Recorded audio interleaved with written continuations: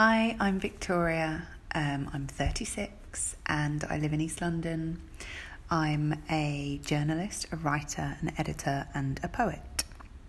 I'm also a mother of 2 children, and what I found in my work is that I'm drawn to exploring the darker side of motherhood, the suffocating intensity of maternal and familial love, as well as romantic love and loss.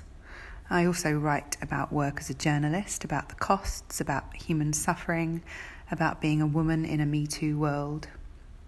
I'm going to read a poem that I wrote recently that was intended to be a brief introduction to the type of poetry that I write, particularly because a lot of that is probably a little bit dark and looks at the alternative feelings and the sort of maelstrom of emotions that you get when you become a parent for the first time.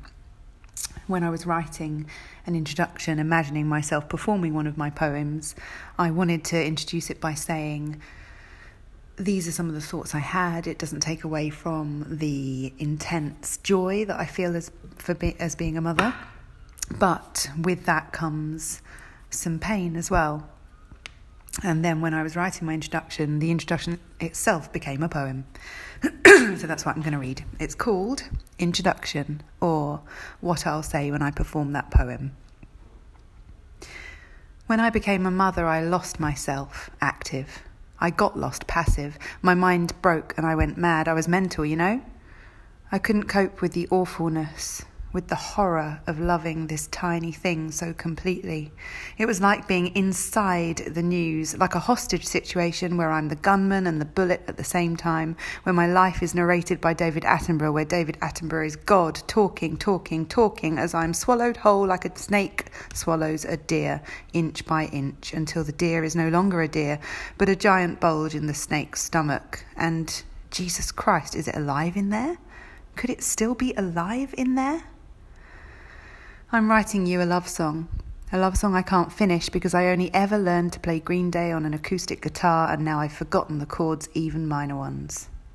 And on becoming a mother, months after becoming a mother, after 7 series of Gilmore Girls, while he slept 23 hours of every day, while she went to school and came home crying because she had to make all new friends and she couldn't hug me when she wanted to hug me because my hands were too full of baby, my breasts too full of milk. And it hurt for her to grip me tight with her pink and green bracelet arms. After they both got sick, heartbeats angry, white on black. 170, no, you can't go home. 200, we need to move you into resus. After that, a long time after that, while walking in the forest, I realised I hadn't thought about the autumn leaves.